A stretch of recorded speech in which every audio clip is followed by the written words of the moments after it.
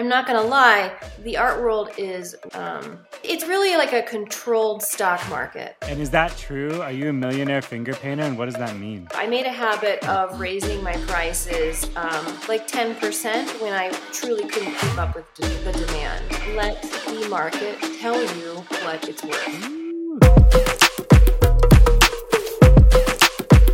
It feels like my bank account just has exactly how much money I want it to have whenever. Meanwhile, you're just doing exactly what you want to do. This is Philip Van Nostrand, and you are listening to the Epic Freelance Life podcast.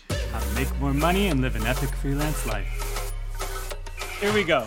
Okay, I'm really excited actually to talk to someone who I think probably is, you are one of the more remarkable people that I know, Iris. Why don't you introduce yourself? Well, hello. My name is Iris Scott. I'm a finger painting artist working in oils out of New Mexico. Yeah, and that sounds sort of ordinary the way you just said it, but I feel like your career path has been anything but ordinary. Am I wrong? It has been an interesting little way to get here. Yeah, it's very bizarre and cool to be able to finger paint all day and have people pay you so much money to do so. Yeah. So when I was introduced to you, my friend or our mutual friend, Michael, said, he's like, I've got this millionaire finger painter who can be in our mastermind group. And I met you via our mastermind group that we were in like 6 months ago. And is that true? Are you a millionaire finger painter? And what does that mean? Yeah, well, I don't know exactly how Millionaire is measured. Do you have to have $1 million in the bank? Do you have to make $1 million in a year? I don't know. Yeah, I don't know. Have you heard that term used for you before? And if so, Yeah. how do you interpret it? It was Forbes that wrote an article about that. Okay. Yeah, so I mean, certainly over the last decade, it's been a lot more than $1 million in sales. Yeah. And yes, I definitely am not a starving artist. Great. And so I've been on your website. Has your pricing changed in the past year, or is it pretty much like a standard, like you have originals that sell for X amount of dollars and then prints that sell for another, like less, right? Right. So basically, since I started finger painting 10 years ago, I made a habit of raising my prices like 10% when I truly couldn't keep up with the demand. Oh, nice. So in the beginning, they were $50, $50 paintings. Amazing. I want to know who has those originals. Sorry? Oh, who has them now? Yeah. A few of my friends and a lot of strangers. That's awesome. Yeah. And so what I do is I simply let the market tell me when it's time to raise the prices. Okay. And COVID sort of slowed things down a bit. So I did not raise prices at all in 2020, which was the first year I didn't raise prices. They just stayed the same. That's amazing. I am now actually looking at a 2021 or maybe 2022 price increase again, just because my commissions list is back up to 12 people. And that's basically, I should have actually probably raised them already. Okay. So you can handle like maybe 10 at a time or something. Yeah. And then like, yeah. So I don't want to do the math, but are you willing to share like what you're selling, like your bigger, pieces for these days, or? Right. So the paintings sell for about $6.25 per square inch, which means that a 6 by 8 footer is around just under 45,000. Nice. And yeah, that's incredible, by the way. So I want to know who taught you how to raise your prices that way, because I think a lot of artists just like stick at something that's comfortable and then either burn out or just do like spin that wheel forever. How did you know how were you so business savvy early on? Well, I wasn't raised by artists or art students. I went to art school, and I did find that the education around pricing and selling everyone was very uncomfortable about it. It was as if selling art made it dirty. Yeah, yeah. We just did not talk about that in crits.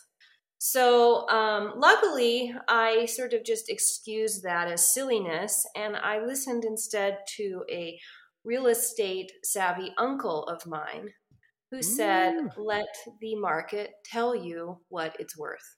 that's so funny. This is like literally the exact same advice my father gave me.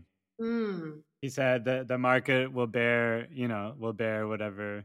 Like he was a plumber and he just kept raising his right, prices until people said no. And so that was what right. he knew was like the top price, right? Right. Um, Yeah. And I mean, people that see the painting get sold when they were kind of thinking about buying it are so much more likely to be yeah, a quick client the next time you finish a similar piece. that's So interesting. it's so much better to introduce your art for $50 a piece and have every single one sell out as soon as it hits the web Yeah, than to introduce something for $500 out of the blue, because yeah, it's just going to sit yeah, and yeah, sit and sit.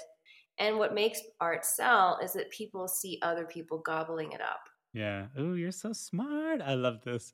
Um, and so if you're listening right now and being like, who would buy a finger painting for $45,000? You need to go to her website and watch one of her videos because Iris Scott's art is incredible, incredible. And and you've done lots of interviews like this before, yeah? Yeah. Yeah, so you can find her on the web and listen to like her beginning stories and stuff and know that you're kind of known for like a dog shaking off water kind of paint. Is that Hmm. your like thing? Yeah, that was my first really viral artwork. Hmm. And then the dogs sort of account for maybe 10% or less of the actual work that sells. It's just happens to be a very viral Yeah. image. I really paint landscapes and animals the most, and Cool. occasionally figurative work and still lifes. Cool. I love that. Yeah, we had talked once about getting my friend Virtuous Courtesan out there and doing like some crazy like painted on dress project. Hmm. Yeah, That's, I love collaborations. that's cool. So I guess what I'm curious about now is, oh man, there's so many questions going through my head. First of all, I just want to say you're a very poised speaker here because we were chatting earlier and it was, it's so funny to hear your podcast voice. I like it. It's very academic, I think. Oh, good. Yeah, Oh, good. it's funny. Yes, I'm not swearing constantly like I was in our first conversation. No, no, no, no, no. This is great.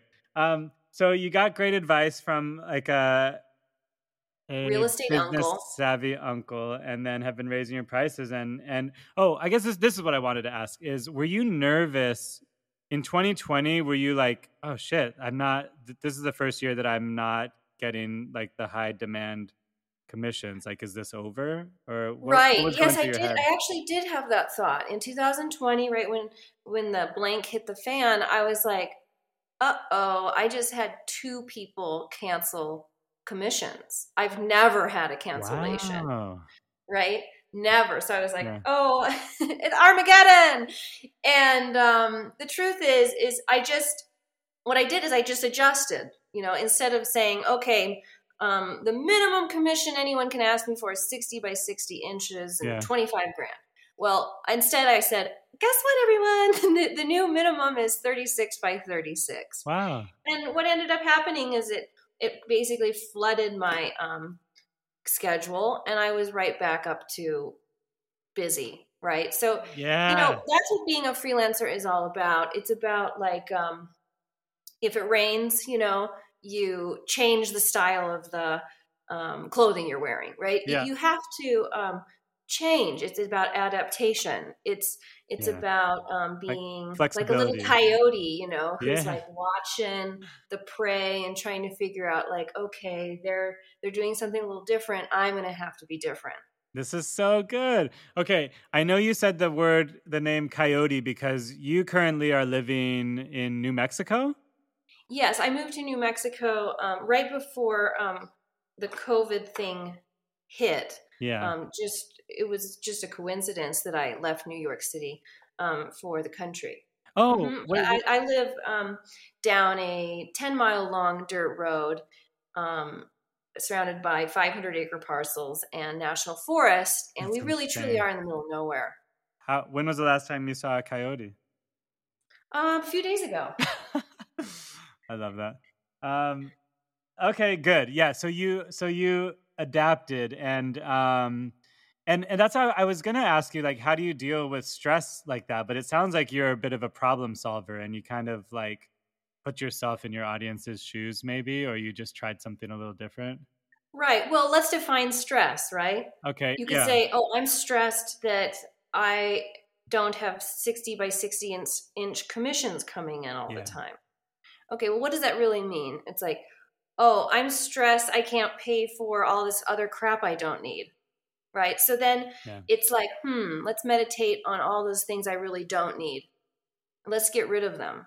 I Mhm. think that one of the first phase of being a freelancer is that you have to understand how to love being poor, because loving to be poor is the backup plan at all times, This is right? If I so you're lose speaking to my soul. everything, Yeah.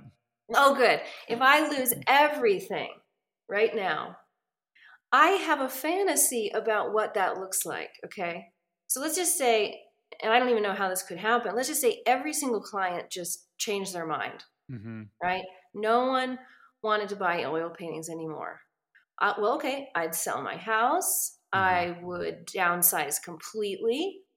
I would move abroad to a cheap country again. And I would sell pretty little watercolors or something to tourists. And that would definitely cover my costs of life, Wow. because it isn't that expensive to live. Yeah, It's just not true. you're right. So since that's always this sort of romantic backup plan, little setbacks aren't as scary. And so when you don't live in fear all the time, in fact, I spend a lot of time just saying to myself, la, la, la, la, I'm a money magnet. You do La di that? da di da. I love painting. People love my paintings. This is so great. And I visualize outrageous things happening to me, you Okay. know? And Wow. it all comes true because I'm not um biting my nails, imagining this like terrible world where like I Yeah. make a little less money like next year. Yeah, You know what yeah. I mean? It's like, Well, I because do. otherwise, if you whatever you fear, if you think about it a lot, if you think it matters to think about it, Yeah. it will start to turn into matter. Yeah. Look at you. You're a little like a little Zen Buddhist slash new age shaman. I like it. um I agree with you on all counts. And what I'm hearing you say is one, that your identity is not necessarily tied to like the price tag, Hmm. and Hmm. and that's good. That's healthy because your identity comes from within, probably. Hmm. And therefore you can lose stuff and still be happy. Hmm. And I'm also hearing that you have like a very flexible attitude towards like what is essential in your life. Like you're an essentialist almost. Um, Right. Yeah. yeah, Yeah. My second favorite hobby is backpacking. I love that. Yeah, backpacking is like pure essentialism. Whatever you possibly need is on your Yeah. back, and that is it. Yeah. 20 pounds of what you need I is on love your that. back. Side note, I was going to hike El Camino de Santiago in the north of Mm, Spain. Are you familiar? mm. Very familiar. And I was going to do it in April 2020, and I had to Mm. change plans. But it's still going to happen one day, and I'm so excited to have everything I need on backpack for like Oh 30 my days. gosh, yes. Through hiking is just the greatest thing. And I actually live about a mile from the Continental Divide Trail. I can Oh, actually walk to it. cool. That's so crazy. Um, so So I love what you're saying, because in 2020, like during the pandemic, I also sort of reverted back to like I call it my younger frugal self. Yeah. There was a time when I was doing like $5 footlongs from Subway or whatever and sleeping on a futon in someone's garage. And Yeah. I was like, oh yeah, I was really happy back then too. Like I can Very happy. tighten the belt and just kind of like hold my breath for a little bit and figure out where I've stored all my extra money in some Bitcoin from 2018. Yeah. And then like make things work for a little bit. And it did. And I'm really proud that I came through. I'm proud that I came through the pandemic not having taken out a loan, actually, and no judgment to Good for those who you. have. But I feel like that was like my personal challenge. Like I'm not gonna go, I'm gonna do this, right? Like I can handle. Yeah. And so it sounds like you made like a quick switch and it really worked for you, which is cool. Yeah. Just adjust. Yeah, but now you're back to kind of stasis or like what was like pre-pandemic normal Yeah. for Iris. Yeah. Right? If not now, yeah, and even better than pre-pandemic now. So why do you think it got better for you? Why did it get better? Like, why did it swing back to above normal instead of just normal? Gosh, I don't know. All right. Oh, actually, there are some things at play here. So there was this interesting phenomenon during the pandemic where online sales, pretty much across all industries, kind of skyrocketed. And as an affordable print seller, also, people were buying prints at like Christmas level almost every day. Oh, so on your side, so they weren't buying originals, but they were buying the print stuff. Yeah, they weren't really buying the originals, but they were just gobbling up affordable prints. Wow. And it's because, and there were theories that the reason that this was happening is because people were home and they were looking at their walls and they had time to make choices. Yeah. And lots of home they projects. wanted to spruce up their houses. Yeah. So anything having to do with the home kind of went up. I think they said Home Depot had record earnings last year. Yeah. Because Big so many time. people were like, we're going to work on our home. Yep. That's amazing. So now I guess I want to ask this question because I don't think people realize like how many ways you make money, but like, what are the different sources of income for you right now? And it might all just be art related, but I'm curious because I don't think I even know. My primary income is originals. They're sold either directly to the customer who contacts me through the internet or something. Mm-hmm. Then the second way is through a gallery. There's 3 of them. Okay. And then the third form of income is prints.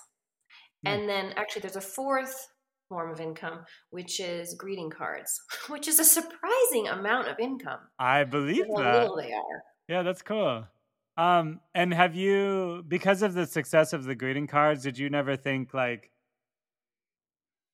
I don't know, I could do mugs or posters or like there's like infinite ways to like put your art on stuff, right? Yeah, there's infinite ways, and I've stuck to just the prints and the greeting cards because they're not really like worn or sat on or showered with. Got it. And that's important to you? Yeah. Okay. Like I don't want my painting underneath someone's rump. Got it. Okay, this is cool. Okay. But yeah, that's really interesting. So, and are you ever like, this is a leading question because I kind of know the answer. Are you scheming up ways to have even more sources of income or are you satisfied with that? I think that it's important to slow down and notice what you actually like to do. Okay. So as you get more successful as a freelancer, it's you get really good at noticing where other markets are, right? Yeah. Almost too good at noticing where there's more money to be made. And it's very important to sit and get quiet and actually ask yourself what you enjoy doing. Because the answer may be like, oh, I don't enjoy, like I may not enjoy even writing a single email to a person that wants to buy a print. Yeah. Right? Not one, So if that's really upsetting, that has to be outsourced. Yeah. I can't just keep taking on more jobs just because they make money. Sure. So because the alternative is you want to be doing stuff that makes you happy, I'm guessing. Yeah, and not only just painting, but I need to be painting paintings that are a little scary for me, right? So they can't just be that's what makes you happy. that doesn't make me happy, right? That actually upsets me. If it's sellable, it's too easy. So, It can be, so yeah. what is a scary painting for you? Um, Pet portraiture, that's Okay. scary. People portraiture, Uh, other people's ideas is yeah. very scary. That's not pleasant. Okay. So I have to figure out really kind ways to say no, Oh, wait, you wait. I know? think I'm confused. So you're saying, what are you saying yes to and what are you saying no to then? I try to say yes only to paintings that I think are hard and exciting. Hard and exciting. Okay. Yeah. And you say no Hmm. to what? I try to say no to paintings that are like too easy or not really my idea. Okay, got it. So if someone has like a very specific landscape in mind, I'm going to be like, I'm so sorry I can't do that, but I can try to put you in touch with someone that will. Oh, interesting. So you won't say yes to everything actually. You'll Oh, say yeah. definitely not. No. Mm-mm. And and so hard and exciting could be like a portrait of like someone's animal or a Hmm. person and okay, good. And is it Oh no, hard and like exciting would be like, for example, yeah. a skyscraper in Cambodia recently messaged me and they said we have two giant originals we want for our space, Oh. and we have something in mind. And I was like, oh gosh, what's it going to be? It's going to be really specific. I'm going to Uh-huh. have to say no. And they said, we just want your interpretation of skylight and the country of Cambodia. Wow. And so I was like, okay, I mean, they really weren't particular. So I ended up creating this really cool sort of broken glass sort of patchwork of different images and textures and close ups and landscapes of Cambodia. And it's like one of my favorite paintings ever. That's amazing. Are we able to see this anywhere now or I haven't posted it yet, but it will be on my site, I'm sure, by the time this interview goes live. that's incredible. Congrats. Thank you. And so are you receiving like emails, random emails like this all the time? Yes, actually, yes. In fact, my mom and I call it rabbits. Oh, So rabbits are delightful messages or developments that have come in through email or phone calls. that's so And funny. Yeah. there's small rabbits and there's big rabbits, and my mom always calls me, and her first question instead of hello is tell me about the Ah, rabbits. no way. I love that. I get rabbits too, but I always tell people like, what a delightful text to receive this morning.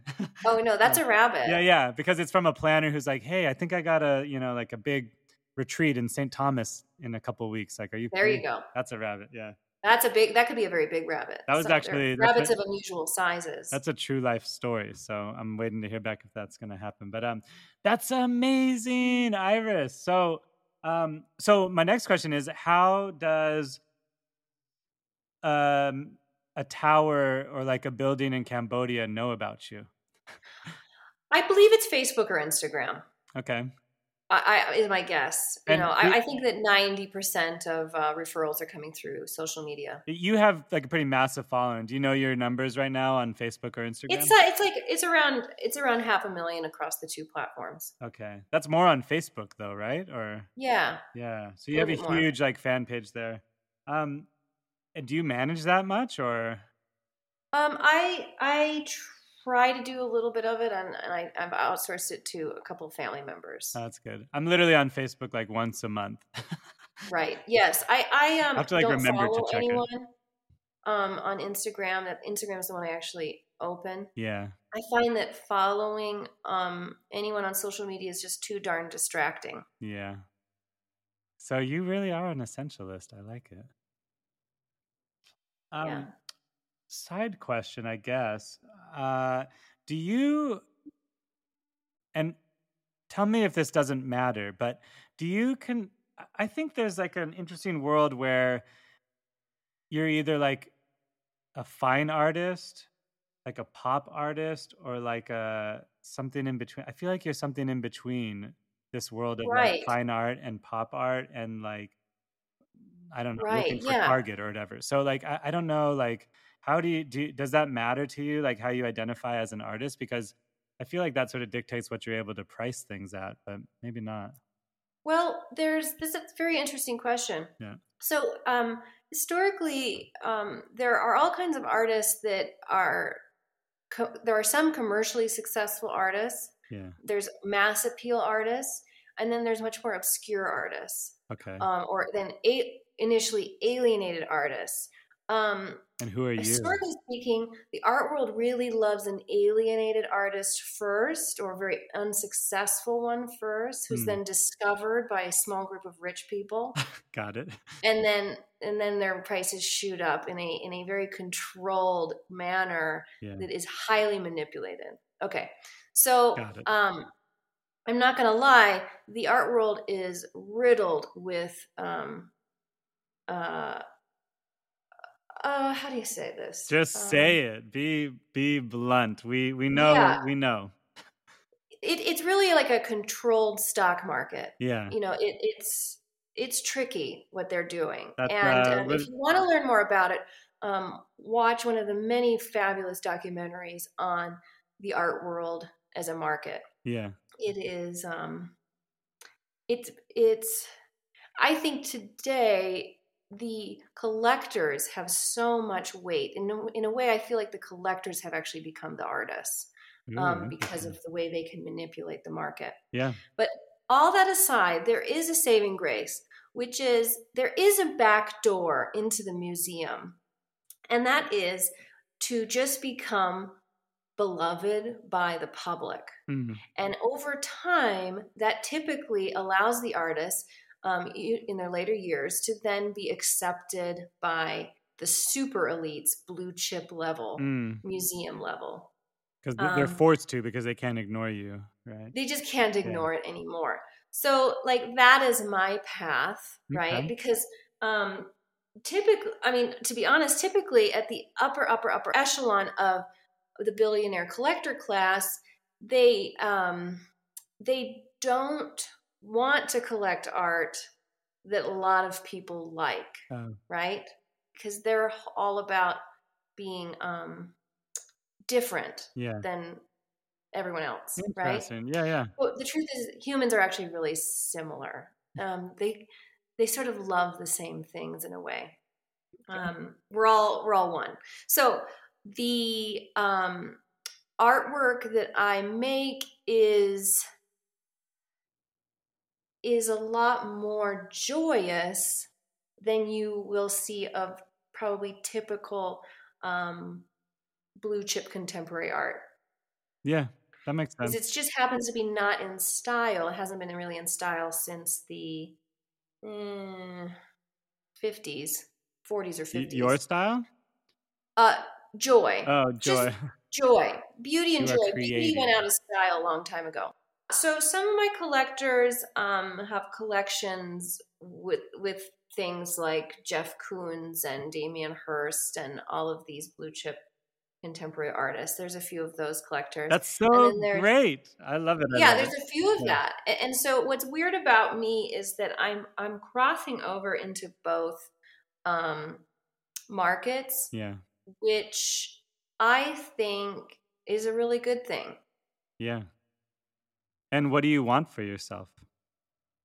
I'll simply put, I just want to look at my own pieces and feel like it was made by another version of myself that I can't even understand. Like I want to be sort of blown back by it and in wonder that it exists. I love this so much. So I guess I realize like we haven't quite been talking about living an epic freelance life, which is the whole point of this podcast. So I want to ask. We could just edit out any of the nonsense. No, this is all good stuff. Like it's very kind of granular for me, and I like that.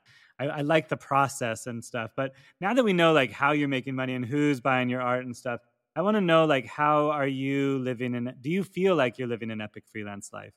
And I assume you are, because that's why I asked. Very. Yeah. Yeah, very much so. In what ways? Well, I mean, I literally skip around being like, la, la, la, la, la. I can't believe it. Fa, la, la, la, la. This is really happening. You're so ridiculous. For me, the the epic freelance life. It feels like my bank account just has exactly how much money I want it to have whenever, like a magical piggy bank, right? You open the piggy bank and there it is, all the money you need, all the time. And then Uh-huh. meanwhile, you're just, doing exactly what you want to do all day And long. and La what la is it? la. Yeah, but what is it exactly that you want to do all day long? And Oh, I just yeah, basically want to tinker on paintings, plan paintings, think about paintings 24 hours a day. got it. I'm glad you still like painting then. That's I good. do actually, more and more. And you live on, you said something about like 500 acre parcels of land. Did you purchase one of those? And what's your like kind of life look like out there? Right. So I live on 500 acres and we're building a house. I'm working in the studio, which we built first. Okay. Um, You built the I, studio before the house? sorry? You built the studio before the house? Yes. Got it. Yes. And because I needed to work right away. I can see, between 6 and 100 miles in 360 degrees from Hmm. the house. It's just massive land. And there's this interesting thing in the desert where you have this landscape of openness where you don't have like a wall of foliage bouncing your consciousness back at you. This Yes. area draws a lot of artists. I have a theory it's because your vision goes so far and Hmm. there's not too much green to bounce it back. And so you have this expansive feeling here, this Yeah. growing feeling. And as soon as I landed here on years ago on a little scout to find out if I really wanted to live here, as soon Hmm. as I got out of the airplane, I was like, "Yep, this is the place." Wow. From New York to 100 miles in all directions, nothing. Yeah, That's so crazy. So I mean, your theory might be true considering how many artists are out in Marfa, Texas, which is like a dust bowl in the middle of nowhere, yeah, Texas, yeah. right? There's a thing about this. I swear. There's Yeah, artists in the desert. Yeah, that's really interesting. Yeah. They're So, usually older. hmm, It's very rare to be under 40 in these places, but I'm sure that'll change as online jobs become more and more frequent. that's interesting. Well, I do want to say one of my closest friends growing up, Bo Buck, is an incredible artist, and he moved to Marfa. He must have been like 32 or 35 when he moved out there. So I Hmm. think he's been one of the younger guns out in Yeah. the desert. And you too, right? Because you Yeah. moved out there. When did you move out to the desert? It was 2019, I think. Oh, okay. But you're still in your 30s there, right? Yeah. Yes, 37. Are you friends with anybody out there? Yes, it's very easy to make friends out here. Okay. Um, and they range in age from like 40 to 85. That's so It's just awesome. great. There's really cool, old, hippie artists, intellectuals out here. They range they're atomic scientists. Oh, I mean, my neighbor is a Nobel Prize winner. this is My other neighbor incredible. invented plexiglass. Okay. It's outrageous. Got it. So this is where this is where people hibernate or like escape, I guess. Yeah. So you are building your dream. Well, you have your studio and you're building your dream house, and you're also building a dream guest house, I guess, right? Um, Yeah.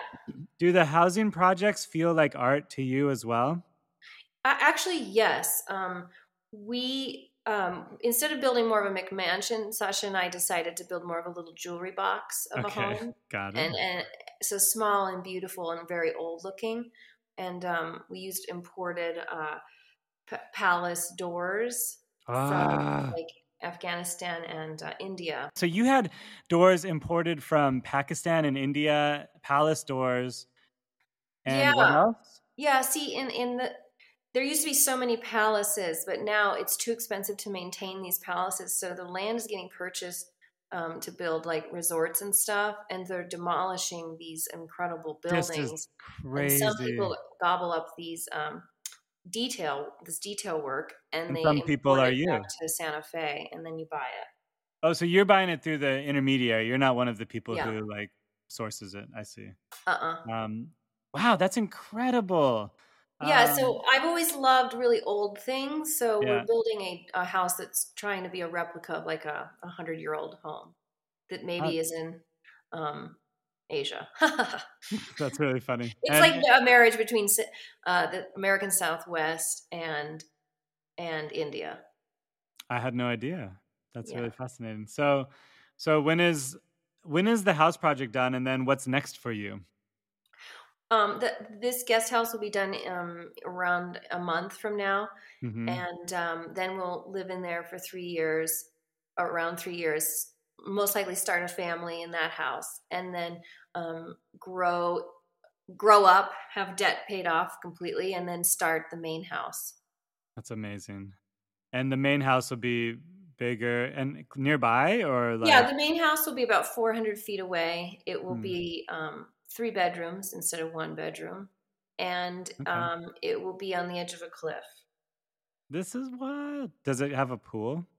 No, I think it'll have a courtyard. Okay, cool. I'm not much into maintenance of pools. God. You're so funny. So you are committed to being out there forever, it sounds like. Yes, as soon as I landed in New Mexico, I could visualize my very, very, very ancient self, um, my very gray, wrinkly self here, That's so great. with beautiful tan, wrinkly skin and some fabulous hat and linen dress. And I was like, I want to die here. I love that. And are you traveling, or are you just like in the desert all the time? Like, how does the rest of your year look? Or like paint, because it sounds like you're creating and painting like most of the time, right? Yeah, I paint anywhere between 5 and 7 days a week. And if I do travel, it might be to like one night at a hot spring in Colorado or something. But we can't really get away from the site because there's too many workers I see. to just manage. Okay. But for example, yesterday Sasha and I packed our backpacks, which are about 20 pounds each, and we just walked out the back door and camped in the canyon. Mm, It's under the stars, no tent. yeah, It feels like you're a million miles away, and it's very low clutter to do that kind of travel. that's cool. I love that. So that's how you are living your epic freelance life then. Yeah, right now, and once the construction project's done, we'll be free again to go on little voyages. But are you free if you constantly have commissions, or how do you manage that? Well, I try to. I tend to hit my deadlines on time.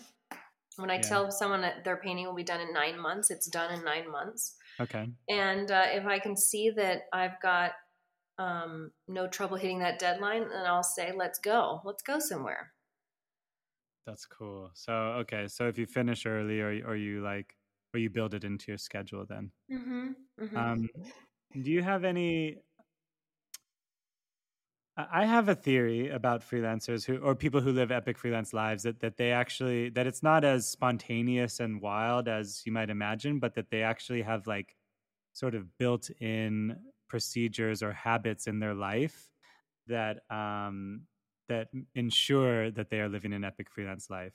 For example, Right. every year on my birthday, I try to go to somewhere new. Doesn't have to be a new country. It could just be like a new place in the States or a new city and whatever, but somewhere that I've never been before, just to like experience the world and give that gift to myself. I've been doing that for like 6 years now. Um, Mm. does that sound familiar to you, or do you just kind of, are you more spontaneous? I would suspect that freelancers are attracted to the unknown. They Yeah. like what they don't know about, and they like to be a little tiny bit afraid that something Yeah. won't work or be fun. That's kind of what travel is about, adventure travel. Yeah. Um, Freelancing is a lot like adventure travel, except you do it 9 to 5. As a freelancer, I think that it's important that people understand that I don't wait around for inspiration or the mood to work. Uh-huh. I conveniently the mood to work starts at 10 a.m. and ends at 6 p.m. every day, Got it.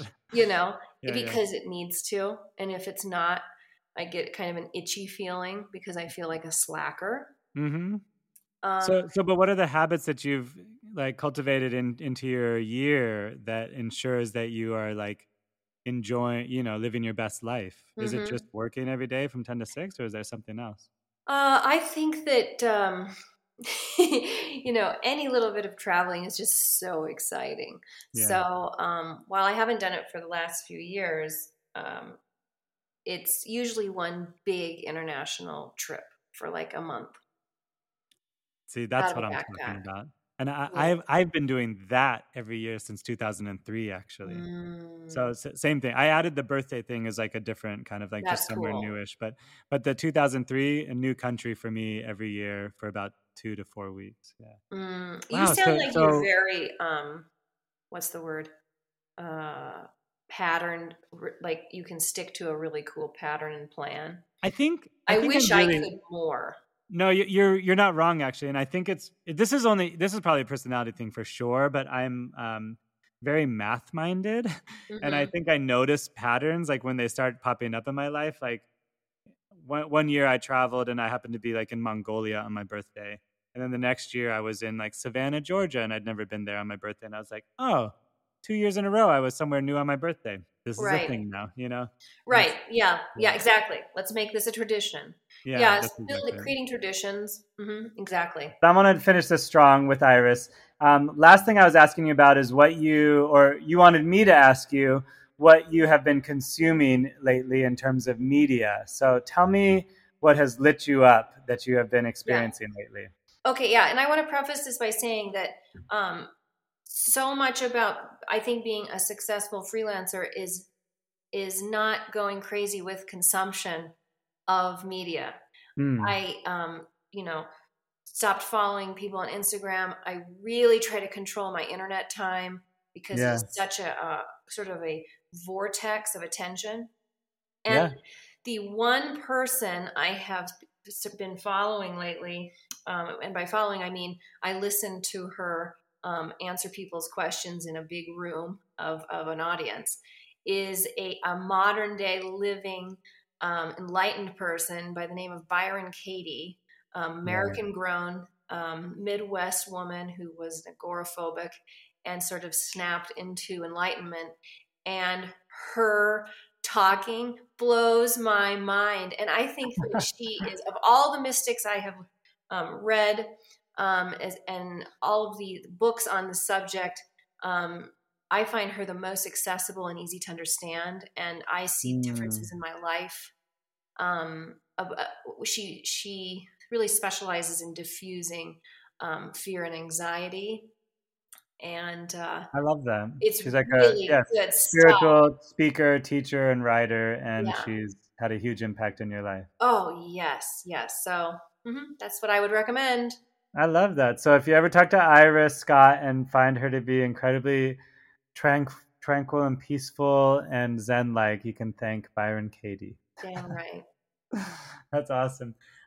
Thank you, Iris. I'm glad we got to actually finish this. We were having like connection issues earlier, but we did it. You did it. You're amazing, and amazingly, I've never met you in real life, so I'm really excited for the day that I get to come out your way and see everything you've created out there. Yeah, come make the pilgrimage, Phil. It was I a delight to will. talk to you. Great interviewer, and have Thank a happy you. freelance day. You too. I'll talk to you soon. Cheers.